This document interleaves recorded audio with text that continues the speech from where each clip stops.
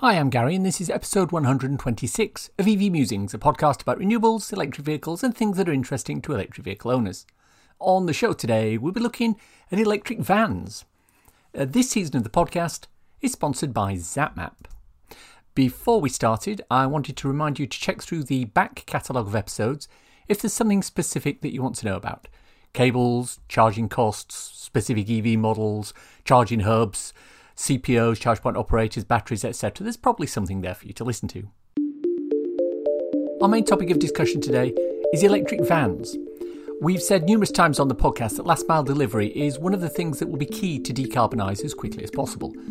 In the 3 years since I've been doing this podcast, the state of play with electric vans and last mile deliveries has come on in leaps and bounds. In fact, the market is almost awash with vans of various shapes and sizes all running on electricity.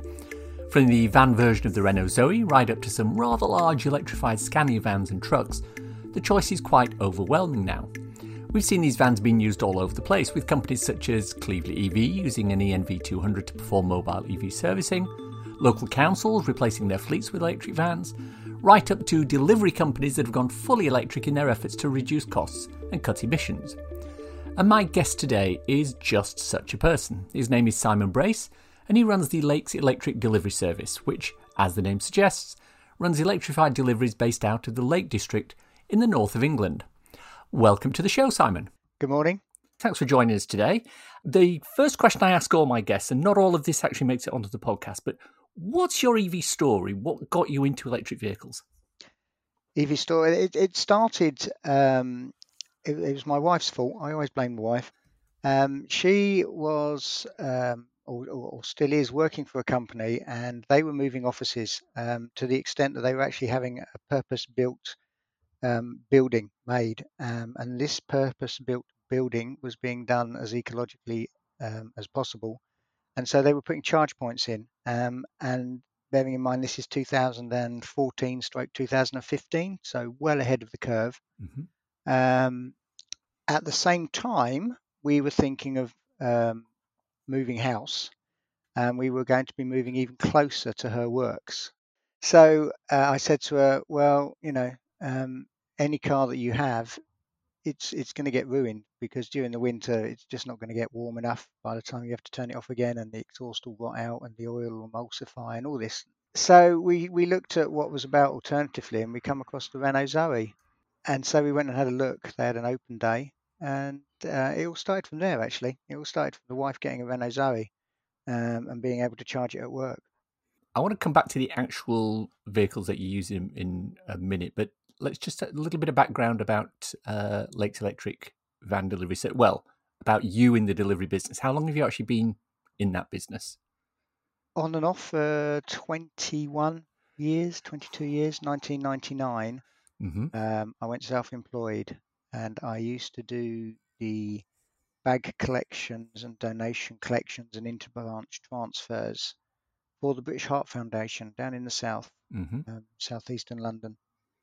And then I went into the world of antiques and restoration stuff, and dealers buying stuff out of auctions, and haven't really stopped. Okay, well, give me some stats about the business then, so the listeners have context. Turnover, number of drops made per week, per month, per year, number of employees, etc. Right. Well, it's only ever been just me, owner-driver. I've sort of downsized. Sounds a bit weird, but I've downsized over the years. I started off with a large, sort of transit-sized one. It actually was a Fiat Ducato, and that was the brand new version that came out in 1999. So I've always sort of had new models and cutting-edge stuff as far as my vans have gone. But previously to these electric vans, I've normally run them into the ground. And bought another one. I got another one. So being as ecological as I could be, purely on a cost basis. But just little old me, owner driver. And as I say, started off with a large van, and then went up to a big Luton-bodied van, and then I've come back down to a Peugeot partner van. But as far as in its heyday, when I had the big Luton box vans, I used to leave home on a Monday and come back on a Thursday night. Used to what they call tramp around the country, sleeping in the van, sleeping at friends and families. Hmm.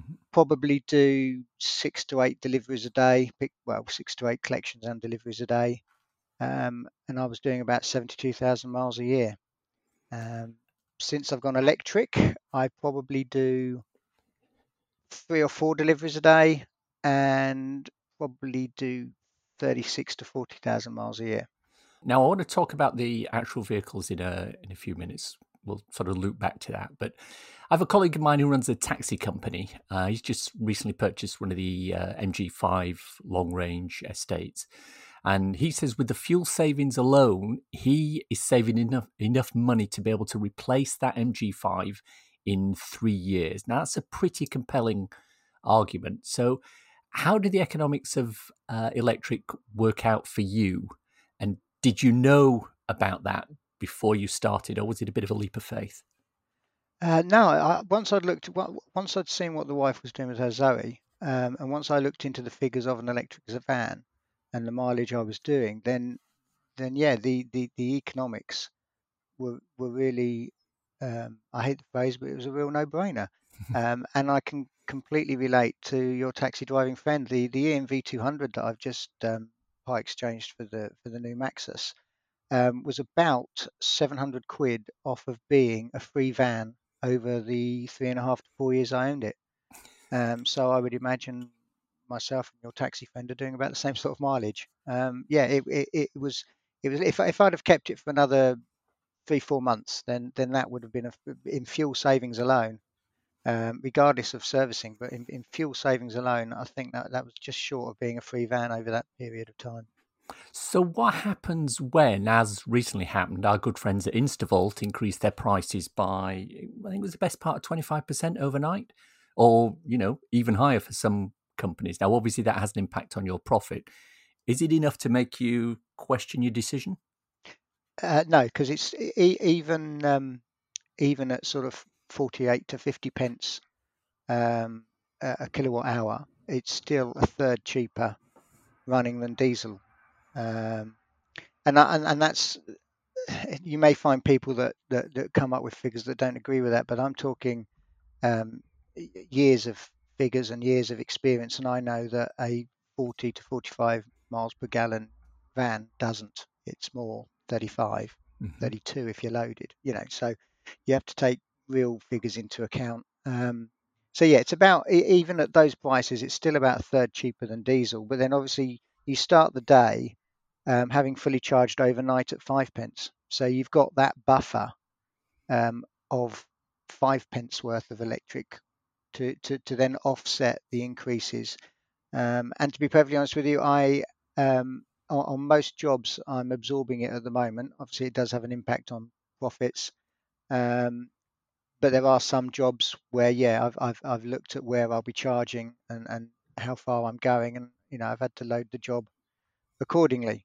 But it's not affecting it that much. I think I haven't done the figures myself, but I think it was this morning or last night. I read a tweet where somebody said that it would have to be 80 pence a kilowatt hour before they really had to start moving the price onto the customers. Oh, no, that's interesting. Because I've done sort of calculations around the older price of fuel. When it was about pound 35, pound 40, I think 50 pence a kilowatt hour worked out more or less parity. But of course, we're in that situation now where electricity is increasing in price, but so's the underlying oil that's providing it. Therefore, petrol's increasing. So there is still that gap between what you would pay if you were paying for fuel versus what you're paying for Mm. electricity to get the same distance. So as long as that differential appears, you're still going to be quids in when it comes to Yeah, electric. yeah, I Yeah. can see people that are running the vehicles privately. Although I would imagine they would be doing 90% of their charging at home, but people that are doing distance and having to use public charging more often than not, I can see how these price rises are having an effect and making them think about their choice. But at the end of the day, it's not just about the money; it's about the air quality. It's about doing the right thing. And I'll confess that when I went electric, um, it was the cost side of things Mm. at that time that interested me, and the environmental aspect of it was really just a bonus. It's completely flipped, and now I do it.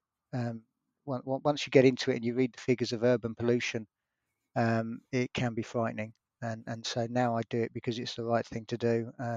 Driving, I mean, I do the mileage between the towns and the cities, but obviously I spend a lot of time in the towns and the cities delivering to private addresses. So I'm the guy that's driving past your school, and driving past your old people's homes and playing fields and all the rest of it.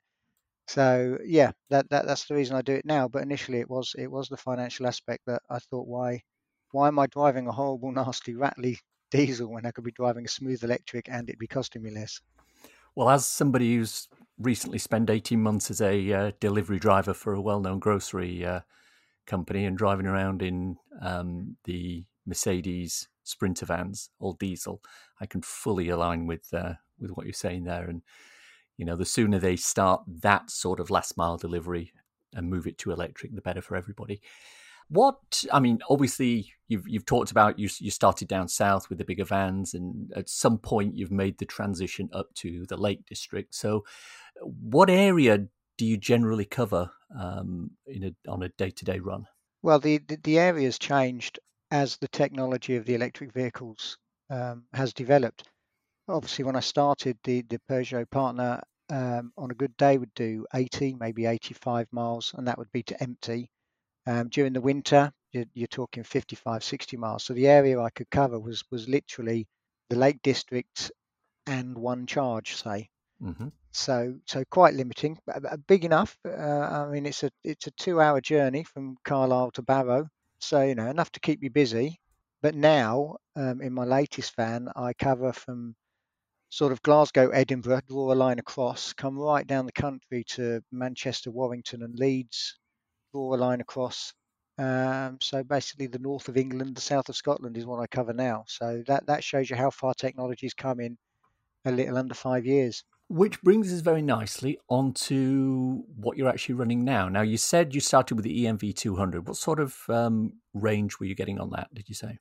I started with the Peugeot Partner. I had that for about 8 months, and that, as I say, was sort of on a good day in the summer 80, Mm-hmm. in the winter 55 to 60. The EMV was a slight step up. It was still only a 22 kilowatt hour, but that would push 90, 95 on a good day, and 65, 70 in the winter. Mm-hmm. My current ED3 from Maxus, in the depths of winter, because I picked it up just before Christmas, end of November, beginning of December. So I've only ever had it depths of winter. I've been getting a solid 140 miles, maybe 130 with the heater on all day. So I can't comment on the summer range as yet because we haven't quite got there, but it's already gone up maybe 6 miles in this slightly milder temperatures of maybe 10 to 15 degrees. So I've got, I'm hoping for good things in the summer from it.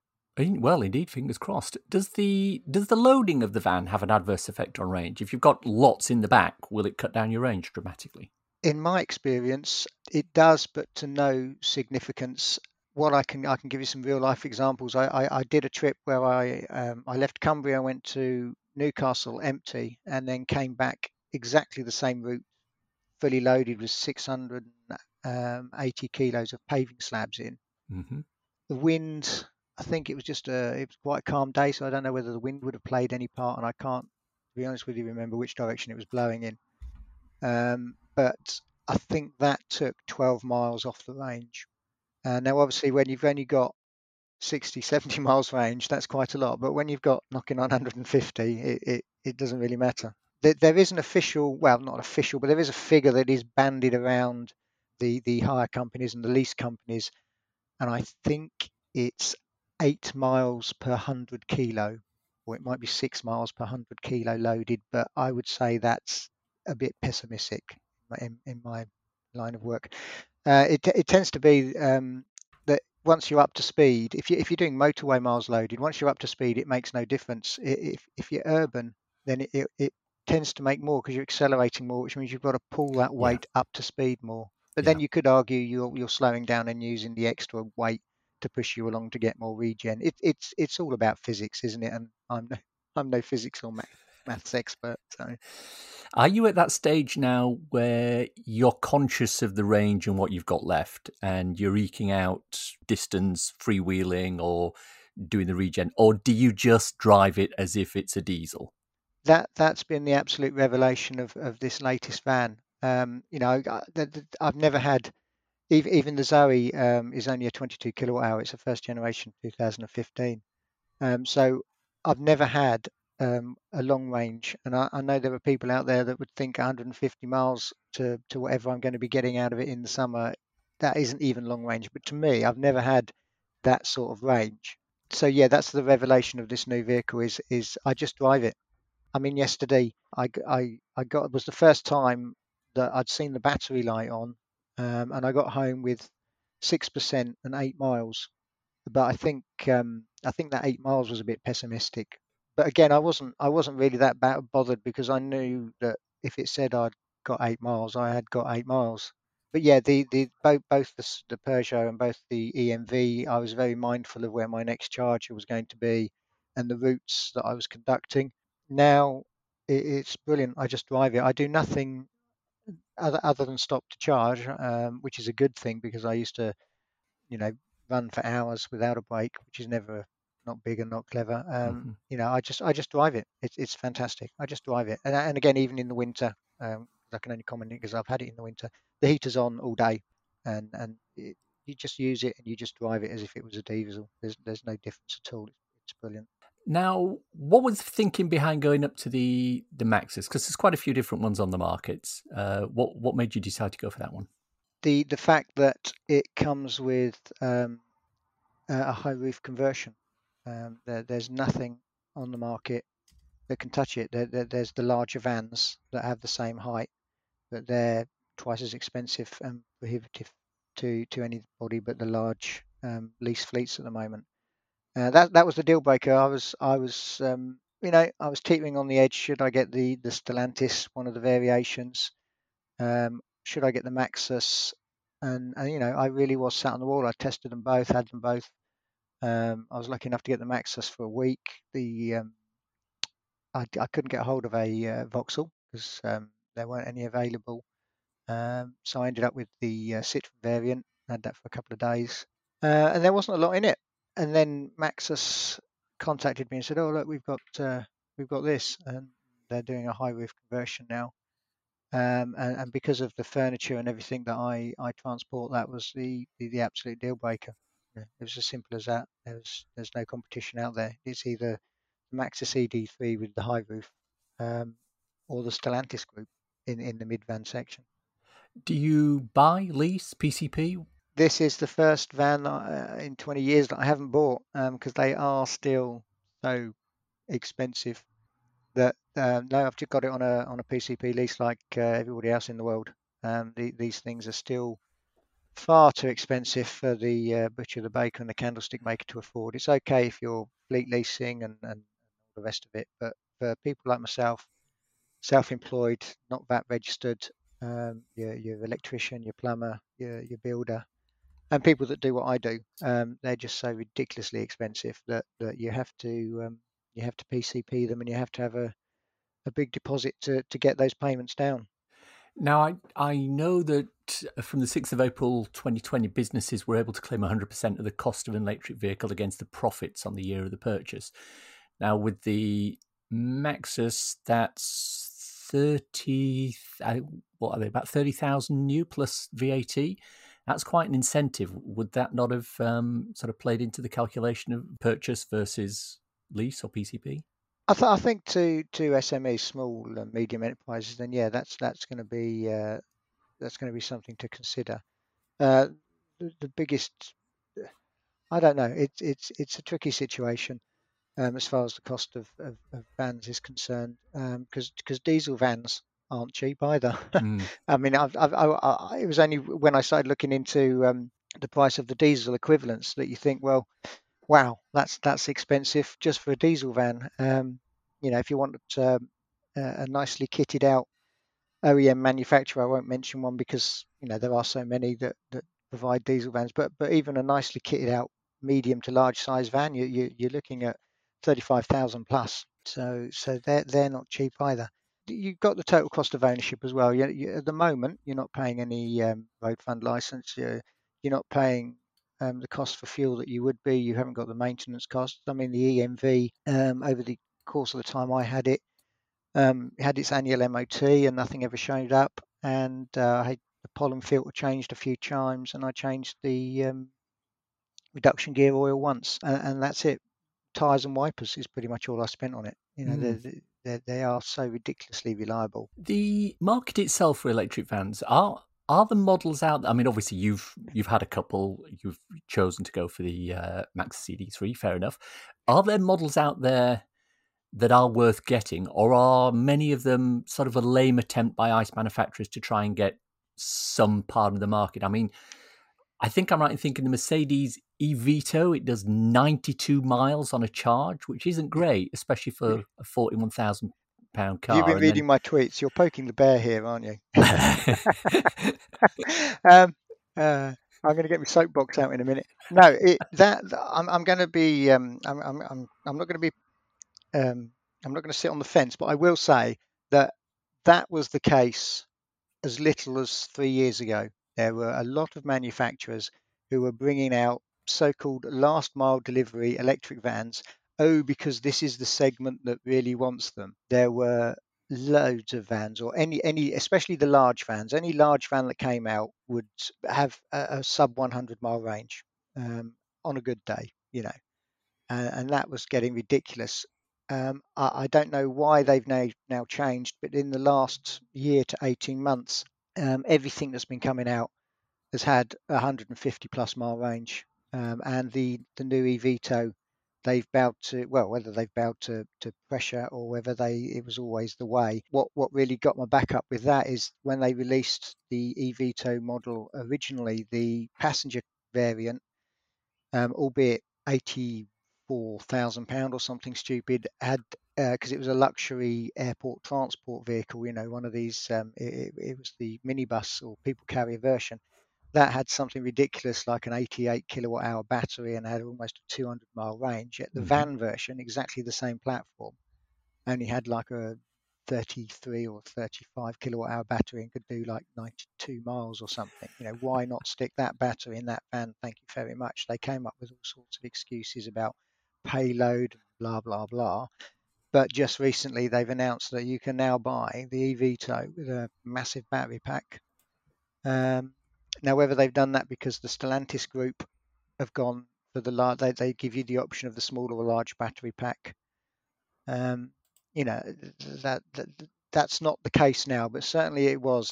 Anything that came out was, you'd think, well, that's just to get your emission targets down, my friend. That's not actually a proper attempt at an electric van. Because I don't think you'll ever see the 400-mile range van. I think they're going to cap at about 200, maybe 220. Purely because of the general usage of commercial vehicles in this country. I don't think you're going to see any mega mile vans because it's just not how it happens.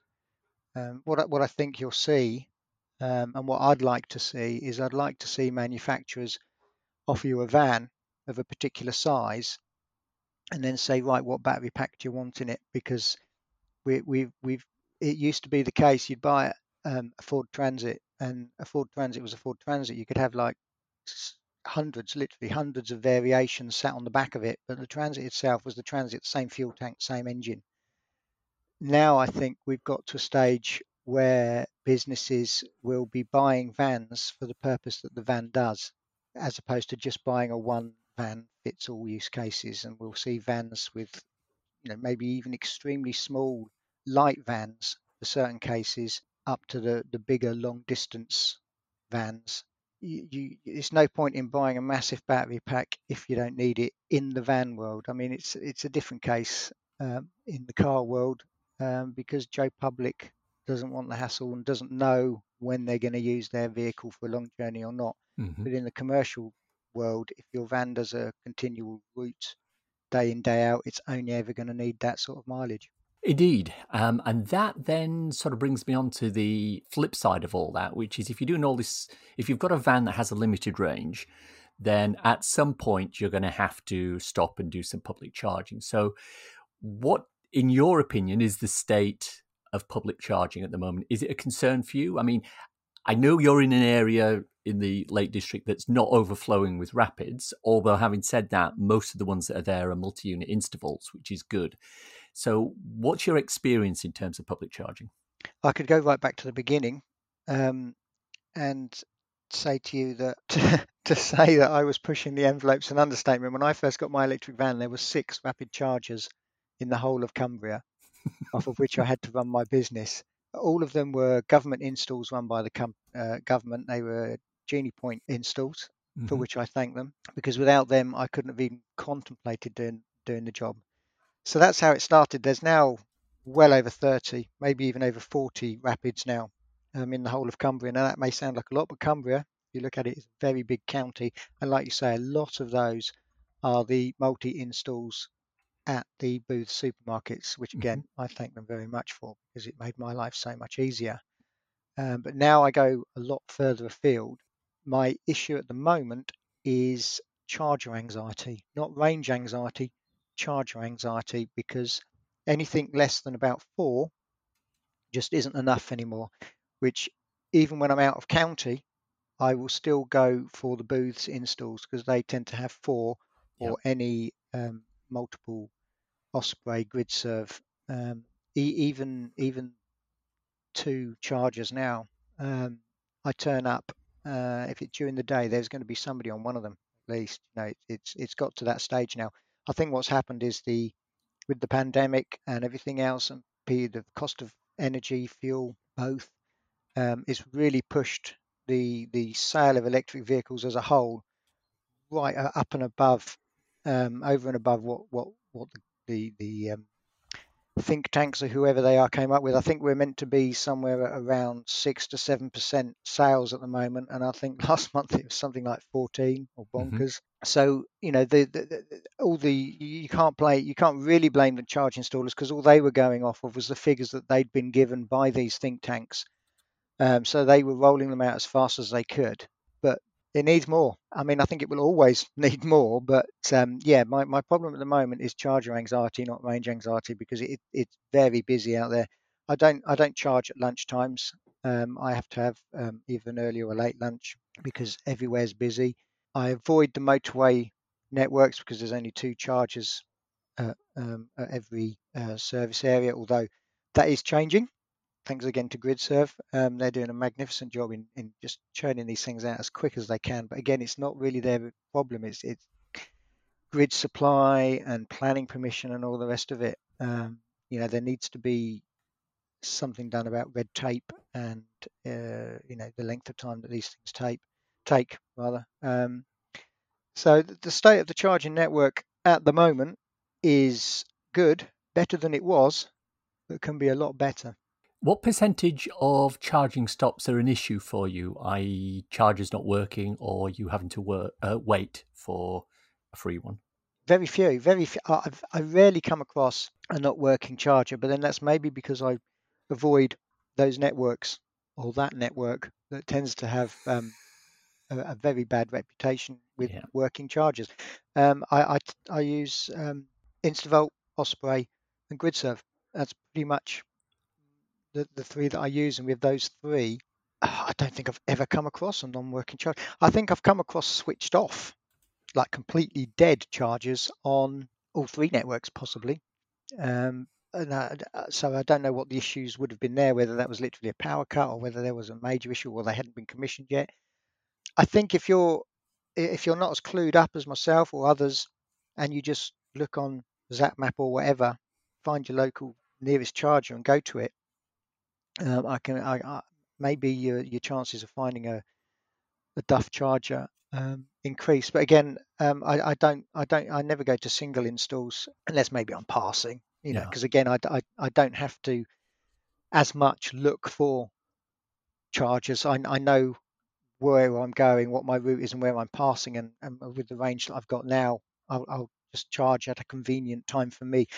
That's something that's changed. I now charge at a convenient time for me. I don't have to charge when the van needs a charge because I'm going somewhere. I stop and charge when I want to. Yeah, no, I can't really comment on broken down or duff chargers. As far as busy chargers go, yeah, when I wasn't as clued up as I am now on how busy it is out there over the last few months, I would often just turn up at twin installs anywhere and just be on my way because there would be cars waiting. I mean, I've seen queues of up to 4 on the motorway networks, where you turn up, there's 2 charging and there's like 3 or 4 waiting. And I'm just thinking to myself, well, these guys must be like desperate. They must really need a charge because that's like almost a 2.5 hour wait just before you get on the charge, which really isn't good enough.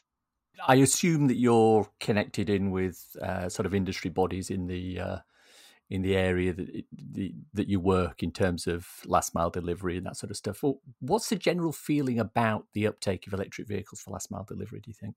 From what I've heard and from what I've seen, I would say that the big boys, the DPDs and the Amazons and that, they know what they're doing. They've looked at the figures and the fuel savings and the running costs, and they're going for it big time. I know that the DPD depot in Carlisle has got a raft of electric vans now, and I see them delivering down where I am on the west coast. So I know they're being used as far out as here. Mm-hmm. And I see a lot of them when I'm out and about, especially in the likes of Preston and Leeds and around the Manchester area. So I think they're taking it up in a big style, which is good because if other people see them out there with these guys using them, that can only be a good thing because they're thinking, well, if they're doing it, then there must be something in this, and hopefully it'll spark their interest. What I think is a major problem or not a problem, but something that needs to be solved for the large fleets is the on-site charging, because they're going to need some serious power and they're going to need a lot of technology for the load balancing, etc., to have 50, 60, 70 vans on some sort of rotation or even all plugged in together. But again, there are solutions for that coming online. And, I know of installs up in Scotland where they have the capacity to charge like 60 vans at a depot and that. And it's great to see, and the technology that's being developed to enable that is brilliant and truly fascinating. And then a lot of these guys have got massive warehouses.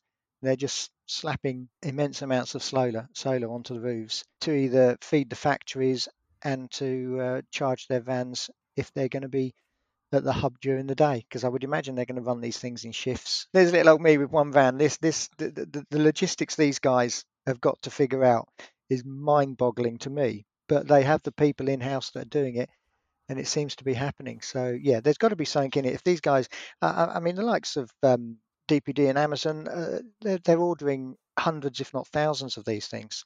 Which is some serious commitment. And then you've also got the likes of British Gas and that are also ordering thousands of these things. So they're not going to be doing this on a whim. They've done the sums, they've done the trials, and it's brilliant. It's especially the gas. The gas guys. They're the guys that are driving around in the towns and the cities all day as well. This is what we want to see. Are there any downsides to having an electric van in your industry? For me personally, no. I can't think of a single downside apart from the cost, the initial cost. I'm pro electric, so to come up with a downside is very difficult because they just make so much sense to me. I'm sure there must be some. Probably for the big boys, it's a weight thing because, the batteries. There's no getting away from it. The batteries do take your payload down, but things are being done about that. There's a new class of van, a 4.25 ton van, which can be driven on a normal car license now. They finally sorted that out. And the ED3, my van, is made of super light materials. It's an alloy subframes and it's plastic panels glued onto it. So the van initially is lighter to start with. So when you add the battery pack, you can still have a decent payload. Let me ask you my final question. King for a day, what would you do or change if you were king for a day, that would improve or speed up electric van rollout? I would probably scrap or greatly reduce to like about 5% the VAT on a commercial vehicle for small businesses and self-employed that aren't VAT registered. Because when you're up in the 30, 40,000s, that is a lot of money to pay on top, either in one lump sum or over the course of many years. So as an instant leveler, because obviously the big corporations that are VAT registered, they claim it back.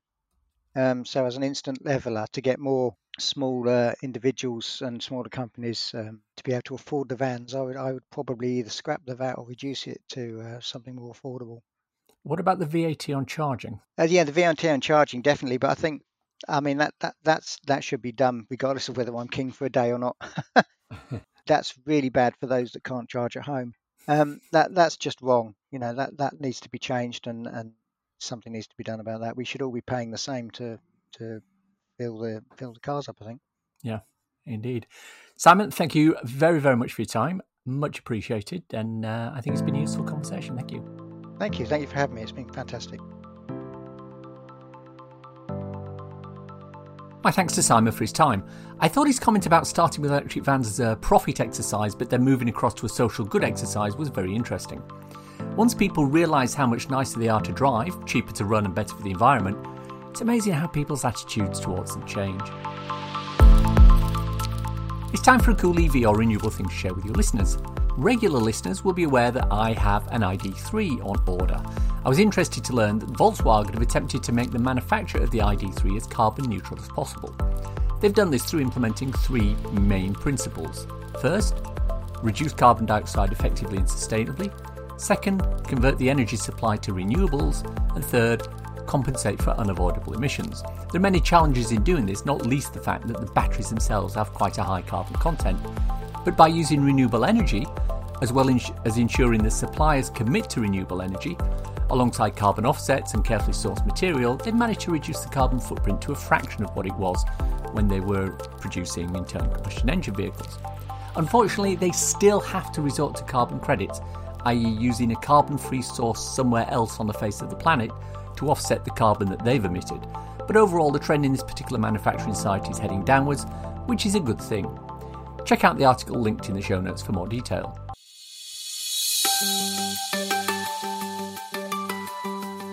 The EV Musings podcast is sponsored by ZapMap. ZapMap is the go-to app for EV drivers in the UK. Use it to search for available chargers, plan electric journeys, pay for charging on participating networks, and share updates with other EV drivers. ZapMap is free to download and use, with subscription plans for enhanced features such as using ZapMap in-car, on CarPlay, or Android Auto. And that's the show for today. Hope you enjoyed listening to it. If you want to contact me, I can be emailed at evmusings@gmail.com. I'm also on Twitter at MusingsEV. That's where I tend to spend most of my time. If you want to support the podcast and the newsletter, please consider contributing to becoming an EV Musings patron. The link's in the show notes. Don't want to sign up for something on a monthly basis? Well, if you enjoyed this particular episode, why not buy me a coffee? Go to coffee.com/evmusings and you can do just that. ko-fi.com/evmusings, and it takes Apple Pay too. If you want a quick reference ebook to read on your Kindle, I wrote a little something called Share. Gone electric. It's available on Amazon worldwide for the measly sum of 99p or equivalent, and it's a great little introduction to living with an electric car. Please check it out. Links for everything we've talked about in the podcast today are in the description. And if you did enjoy this, then why not subscribe? It's available on iTunes or wherever you get your podcast. Leave a review, preferably 5 stars, as it helps raise visibility and extend our reach in search engines. If you've reached this part of the podcast and are still listening, thank you so much. Why not let me know you've got to this point by tweeting me at MusingsEV with the words, last mile, the best mile. Hashtag if you know, nothing else. Thanks as always to my co-founder Simon. You know, many's the time when he's come to me and complained about the driving of other people on the road, swerving around him, almost knocking him off his unicycle. But no more, he said. No more. He's looking at a brand new vehicle where all the panels have been replaced by completely see-through perspex. It totally removes the driver's blind spots while driving, allowing him to see everything around him. So yeah, that's the revelation of this new vehicle is I just drive it. Many thanks for listening. Bye bye.